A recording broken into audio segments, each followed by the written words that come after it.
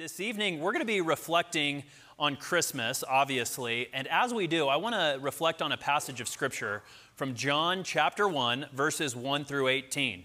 If you have a Bible, that's great. Break it out right now.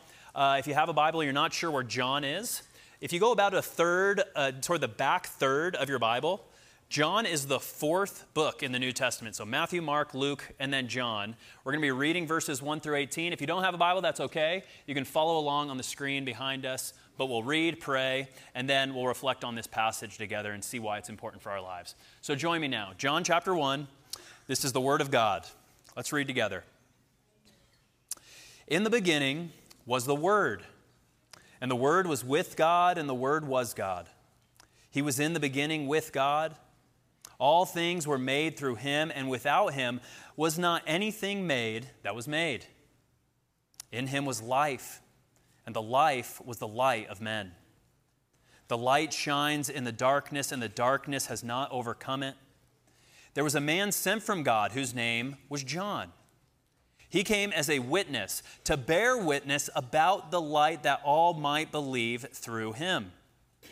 He was not the light, but came to bear witness about the light. The true light, which gives light to everyone, was coming into the world. He was not in the world, and the world was made through him, yet the world did not know him. He came to his own, and his own people did not receive him. But all who did receive him, and all who believed in his name, he gave the right to become children of God, who were born not of blood, nor of the will of the flesh, nor of the will of man, but of God. And the Word became flesh and dwelt among us, and we have seen his glory. Glory as of the only Son from the Father, full of grace and truth. John bore witness about him and cried out, "This was he of whom I said, 'He who comes after me ranks before me, because he was before me.' For from his fullness we have all received grace upon grace, for the law was given through Moses. Grace and truth came through Jesus Christ. No one has ever seen God. The only God who is at the Father's side, he has made him known." Is the Word of God. Let's pray together. God, we're grateful for this time of year. It's a time of year to reflect on this great news that you sent your Son Jesus into the world to take on flesh, to live the human life that we could not live, and to die the death that we certainly deserve to die. We thank you that this season helps us remember some of the most important things in the world. That you, God, are true, that you've revealed yourself, and that you're calling us into a living relationship with you where we could call you Father. And God, we pray as we study this passage now, you would show us ways that this passage challenges us, comforts us, encourages us. And we pray by your Holy Spirit you would do just that. And we pray this all in the name of your Son, Jesus Christ, our Savior and Lord. And all God's people said, amen. There's a oft-repeated story. Maybe you've heard it. I resonate with this story because it reminds me of my own family. But it's a story of a daughter, a 4-year-old daughter of a man who loves art. And this daughter spends hours at the family art table doing things like crafts and painting pictures and drawing comics and making necklaces and bracelets and earrings. But on this occasion, she's drawing a picture. And she is diligent in this picture. She's hyper-focused, hyper-attentive. And the dad, noticing this, asks his daughter, "Sweetie, what are you drawing?" And she looks back and responds, "Isn't it obvious, isn't it obvious, Dad? I'm drawing God." And he says, "Well, that's interesting. Okay, sweetie, but how can you be drawing God? Nobody knows what God looks like." And she responds, "Well, you just wait. Once I'm done, they will." How should we think about God? What is God like? Can we even know him? If we were asked to draw a picture or write a description or write a definition about God, what would we write? There's hundreds of people in this room. I'd imagine if we were to give a survey asking that very question, describe God, what is he like? We would get hundreds of different perspectives, hundreds of different characteristics. hundreds of different descriptions and definitions. In other words, we would all probably define God in our own unique, individual, and particular way. I'd imagine some of us would probably have, the traditional definition of God. God is love. God is good. God is forgiving, all-powerful. He's the creator of everyone and everything. Others would make the definition a little bit more personal. You'd write, God wants me to be happy. God wants what's best for me. God has a plan for my life. Or you'd say, God is my heavenly Father.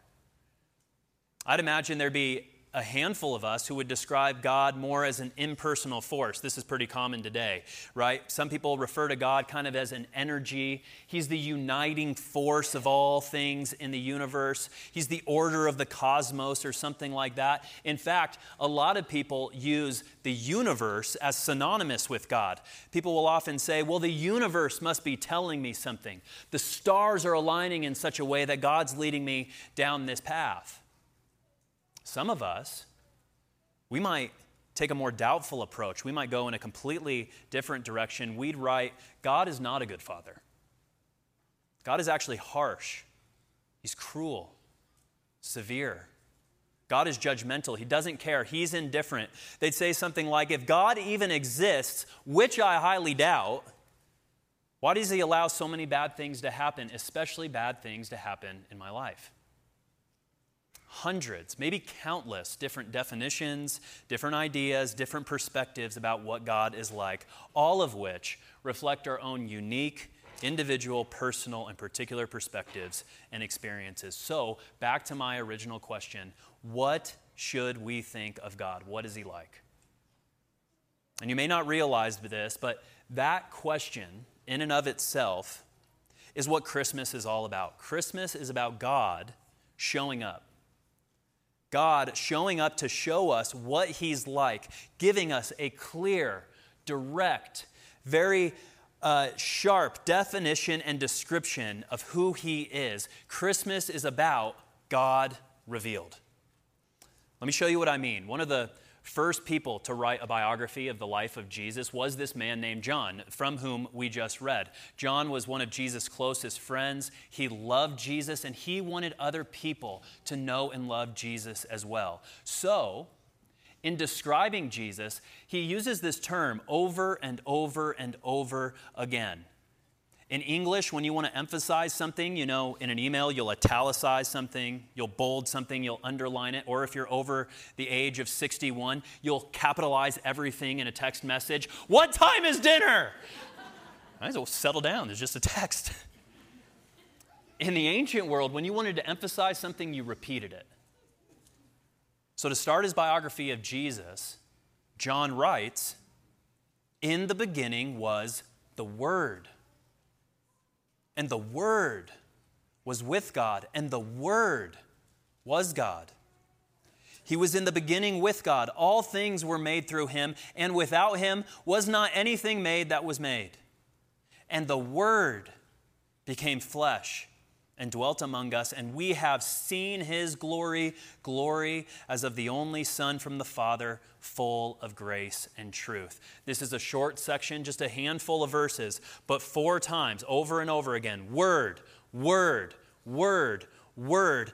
That's who Jesus is. He is the Word. You see, what John is doing is he's writing this book, this biography, and he wants an introduction. He wants an introduction that is going to capture who Jesus is. In a few words, a short amount of time, compressed. He wants one title that'll encapsulate Jesus and everything that he is and everything he represents. So he's thinking, okay, Jesus, Son of God, yeah, okay, that works. That could do. But I do refer to him as that a little bit later on. Lord, okay, yeah, that's good. That might do. Creator, Savior, Messiah, Christ, sure. But he lands on this. Word, Word, Word, Word. That's it. That's who Jesus is. He is the Word of God. John, being Jewish, he would have thought back to the Old Testament, which he was well versed in. And whenever God visited his people in the Old Testament, or revealed himself personally, there would be this repeating phrase. It would say, the word of the Lord came to Elijah, or the word of God came to Ezekiel or David or Amos. Jeremiah, in fact, he was maybe one of the most renowned prophets in all the history of Israel. He begins his entire book, an entire book of prophecies, with these words. He said, now the word of the Lord came to me, saying, before I formed you in the womb, I knew you. And before you were born, I consecrated you. I appointed you a prophet to the nations. When God showed up, when God revealed himself, he spoke. He talked. He revealed himself by his word. And John says that's it. That's who Jesus is. Jesus is the Word. God speaking to humanity in a person. Jesus is God revealed.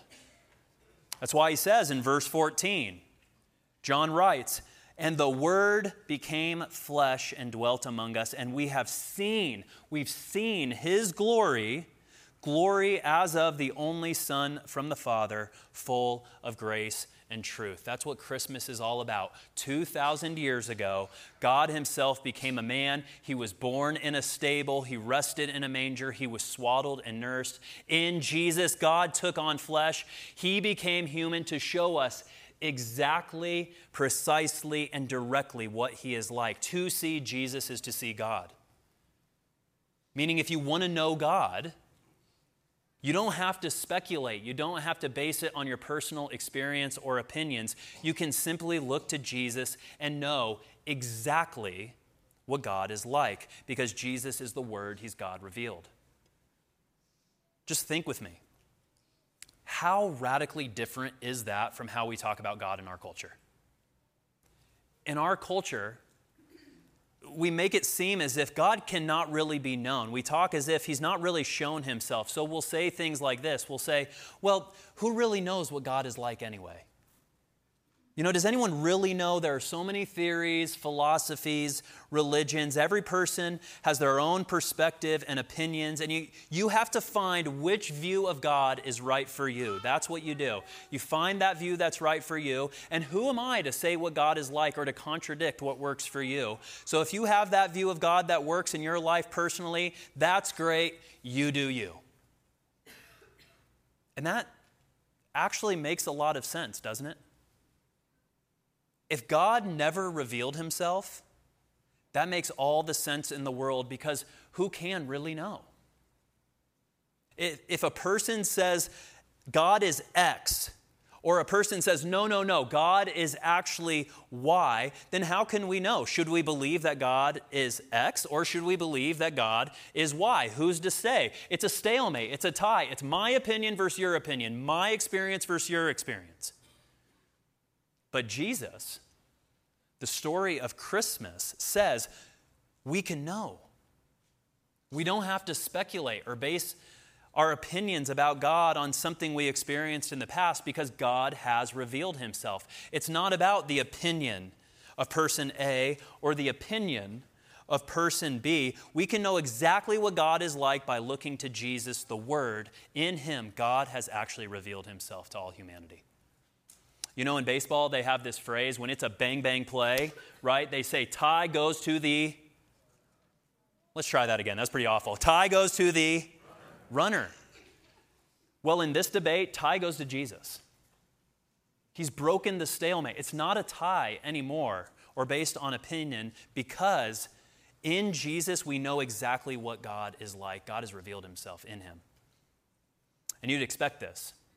You'd expect this because Jesus, if he's the Word, God in flesh, you'd expect everything God does, Jesus does.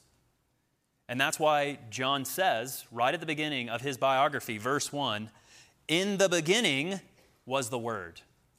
Again, verse 2, he was in the beginning with God. Just as God was in the beginning, just as God was before everything that existed, eternal, the Word, Jesus, was in the beginning before anything existed. He too is eternal. Verse 3, John says, All things were made through the Word, and without the Word was not anything made that was made. Just as God created everything that exists, so too Jesus created everything that exists. That includes the moon, the galaxies, the sun, the stars, the earth, and every single person in this room, all created by Jesus. And same thing, verse 4, in him was life, and the life was the light of men. All life comes from God, which means Jesus is the source of all life. He's the source of all light and goodness and truth in the world. If you want to know what God is like, you don't have to speculate. You can look to Jesus, the Word. He is God revealed. One commentator put it this way. He said, there is no God in heaven that is unlike Jesus. What God does, Jesus does. Because Jesus is God revealed to humanity. There is no God in heaven that is unlike Jesus. And this is important. John is quick to say, and this Jesus, he's not just a prophet. You look at verse 6, he mentions a man named John the Baptist. Now you have John, who's the author of this. This is a different John, John the Baptist. The John who wrote this biography, that's John, the son of Zebedee. He was born in Galilee, born in Bethsaida. He's the brother of Andrew. He's an apostle. Now you have John the Baptist. John the Baptist is the son of Zechariah and Elizabeth from Galilee. He's a prophet. Does that make sense? Okay. This is a different John. And John the Baptist, a prophet, notice what he says in talking about Jesus. John the Baptist, we're told, was a man sent from God named John. He came as a witness to bear witness about the light, that all might believe through him. He was not the light, but came to bear witness about the light. John the Baptist was a prophet, considered maybe the greatest prophet in all the Bible. At least that's how Jesus speaks of him. And even he is not as great as Jesus. Prophets were to hear from God and then tell others the message. But Jesus is not like John the Baptist. Even though John the Baptist was great, Jesus is greater. Jesus doesn't hear from God and then share the message. No, he's God himself. He's the Word, God revealed in human flesh. Even John the Baptist, this says, this Jesus, this Word, this light is far greater than me. If you want to know God, don't come talking to me. I'm just a witness pointing to him. Jesus is the one you need to talk to. A few years ago, before my wife and I, we moved back to Colorado, I lived in Nashville, worked at the Cheesecake Factory, and folks knew that I was a Christian, so they asked me a lot of questions about God, and I got coffee with one of my friends who was a fellow server at Cheesecake Factory. And he said he was on this search for God. He said he was frustrated because he had tried everything he knew, but God seemed elusive. He seemed distant no matter what he tried. He tried meditation. He tried breathing exercises. He tried nature soaking. I don't even know what that is, but he did it. He even bought a 7-step course on a website devoted to spirituality. I remember some of the steps. Step 1, let go of expectations in your life and the expectations others have of you. God arrives mysteriously when we break free of the restraints set upon us. Step 1. Step 2, quiet the voice of your ego so that you can hear the voice of inner wisdom. After all, God speaks to us uniquely and individually in our hearts beating. Step 3, making changes in the way you look at the world is crucial. God often shows himself in the little things of life, like a blade of grass or a dewdrop. Step 4, discover your true passions and loves in life and pursue them wholeheartedly. And at this point, I had to stop him and I said, wait. I don't mean any disrespect. I really don't. Don't mean any disrespect, but answer this for me. How is that form of spirituality any different from every single Disney movie that's ever been produced? After all, I've watched Beauty and the Beast, and it follows that script to a T, right? Break free of the expectations and confines of your life. I want much more than this provincial life, right? It's the first scene. Follow your heart's passion. right? Don't be held back by what others think in that backwards town back there. Change the way you view others to open yourself to love. There must be something there that wasn't there before, right? And then at the end, break free, find your ultimate purpose, live happily ever after. It sounds great, it sounds spiritual, but it's no deeper, no more satisfying, no more clarifying than any Disney movie ever produced since 1964. No wonder you're frustrated. No wonder God seems elusive and distant. No wonder you're not drawing close to him, because Disney will never tell you what God is like, nor will Disney draw you close to him in a living relationship. It can't. If you want to know God or know what you should think of him, you can know exactly what he's like through Jesus, the Word God revealed. You don't have to speculate anymore. Jesus is the Word who became flesh and dwelt among us, God revealed. But we read verse 9, this is important. Not everyone wants to know God.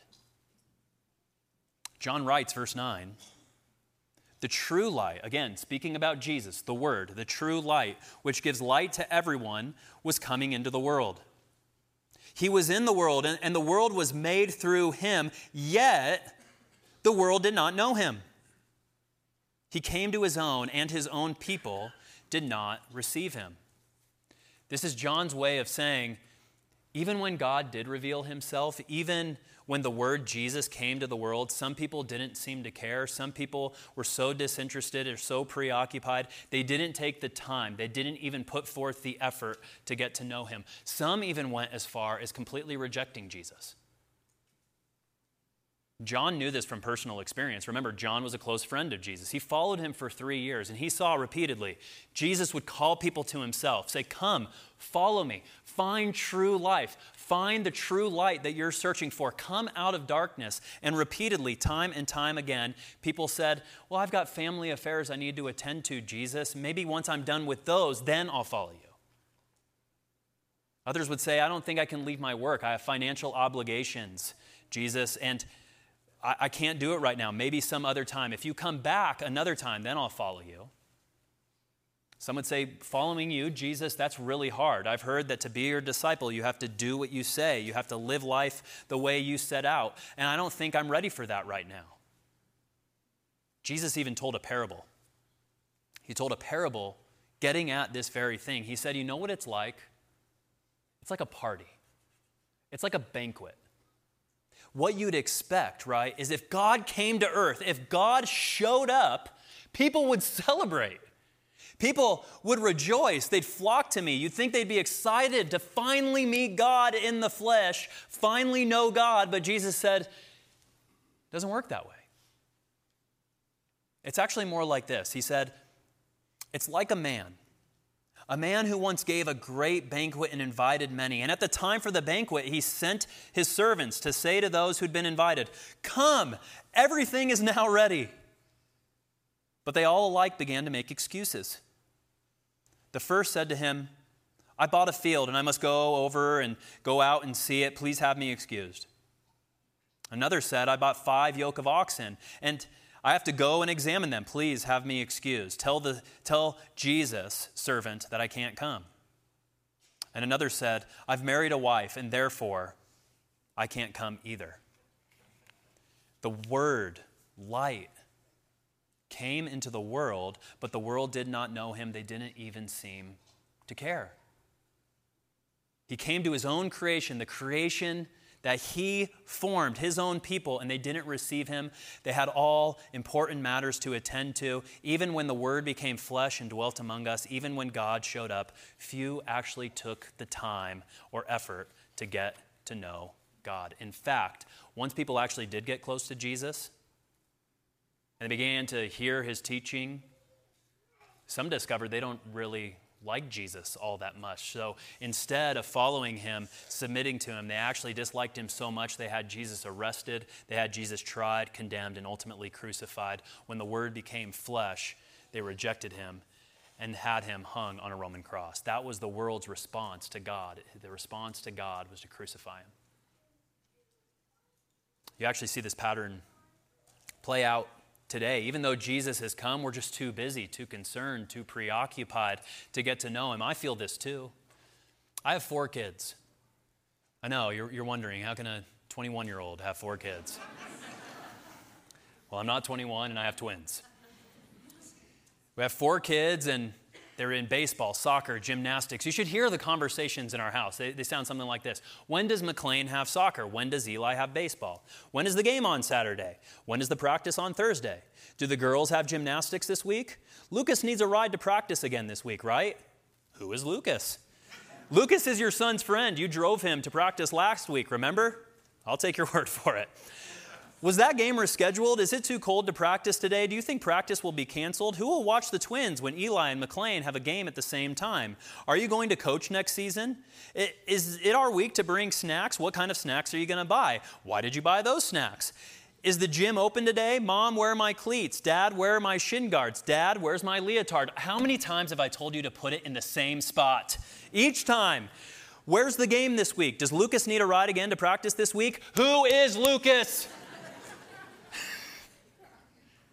That's so often our lives, isn't it? Rushed, preoccupied, too busy, too concerned, too preoccupied to get to know the God who created us, too preoccupied for Jesus. He was in the world, yet the world did not know him because they didn't care to. C.S. Lewis, he once wrote this book. It's called The Screwtape Letters. It's a story about a senior demon writing to a junior demon. And the junior demon's job is to follow a man around to make sure he does not truly know God. That's his whole mission. This guy had just become a Christian. His job, divert him away from the true God. And at first, the junior demon believes he has to get the man to do something awful. He has to get this man, to murder somebody or commit adultery or something like that. But the senior demon writes him saying, "You're just like all junior tempters. You're anxious to be able to report spectacular witness in the man you oversee. But do remember, the only thing that matters is the extent to which you separate the man from God. It doesn't matter how you do it. It does not matter how small the distractions or how small the sins, provided their cumulative effect is to edge the man away from the light. Murder is no better than cards or a grocery list if those things will do. Indeed, the safest road to hell is the gradual one, the gentle slope, soft underfoot, without sudden turnings, without milestones, without signposts, just subtle distractions. That's all you need. In other words, just keep them busy. It's a profound point.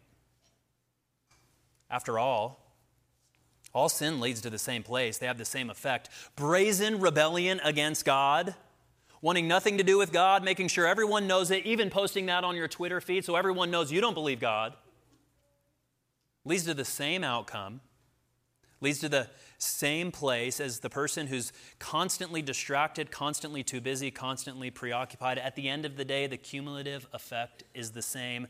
The hardened miscreant and the hyper-busy suburbanite both lead to the same place. Distant from God, separated from the light, without knowledge of Jesus, and having little or no real interest in him. The Word became flesh and dwelt among us. The light came into the world, yet the world did not know him. They did not receive him. Friends, there is nothing more important in life than knowing God. Nothing. That's what Christmas is all about. Don't allow your busyness, your distractions, your preoccupations divert you from knowing God as he's been revealed in Jesus. We have a course, a small group here at Deer Creek Church, where for 8 weeks, we just explore who Jesus is. We read through another biography of Jesus called The Gospel of Mark. It's called Christianity Explored. We offer it in January. And we just take the times to ask the questions. Who is Jesus? What did he come to do? How should we respond? How do we follow him? And you're able to ask any possible question you can think of. Friends, take 8 weeks. Take 8 weeks to ask the most important questions a person can ask. Take 8 weeks to know more about God and learn about Jesus. No task, no preoccupation, no thing is as important as that, knowing God through Jesus. And the reason it is so important, and notice John kind of closes on this idea. John doesn't leave it here. We just read, the light came into the world, yet the world did not know him. That's true, but there are exceptions to the rule. Verse 12. Verse 12, John writes, but all who did receive him, who believed in his name, he gave the right to become children of God, who were born not of blood, nor of the will of the flesh, nor of the will of man, but they were born of God. Not everybody rejects Jesus. Not everybody turns away from him. There are exceptions to the rule. There are some of you here today, and you've wanted to know what God is like your entire life. You've wanted to know what he's like, and you've wanted to know what it's like to have a relationship, have light, have life in him. And John says, you can. All who receive Jesus, all who believe in his name, he gives the right to become children of God. That's what verse 13 means. You can be born again into his family. Not a natural birth, of course, with blood and flesh, but a supernatural birth, a new life that brings you out of darkness, out of sin, out of death, out of hell, into life, into light, into who God created you to be. Through faith in Jesus, the Word of God who became flesh, you can have a living relationship with God as your Father.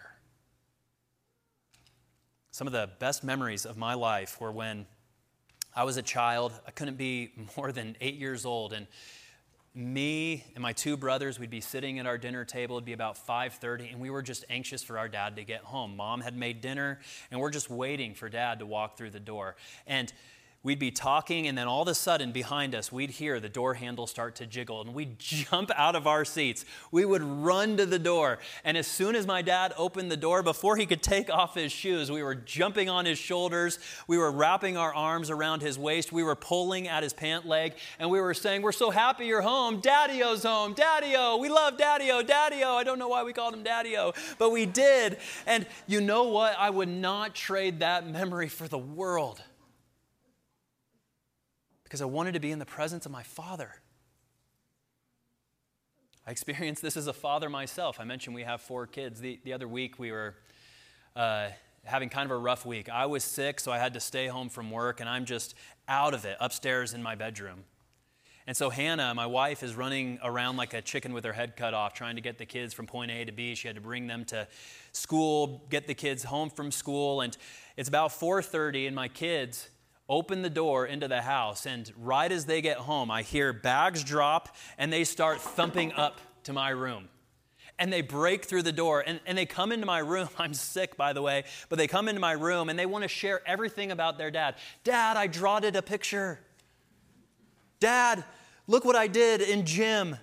Dad, we went to Chick-fil-A after school. I got chicken nuggets. Mom let us play on the playground.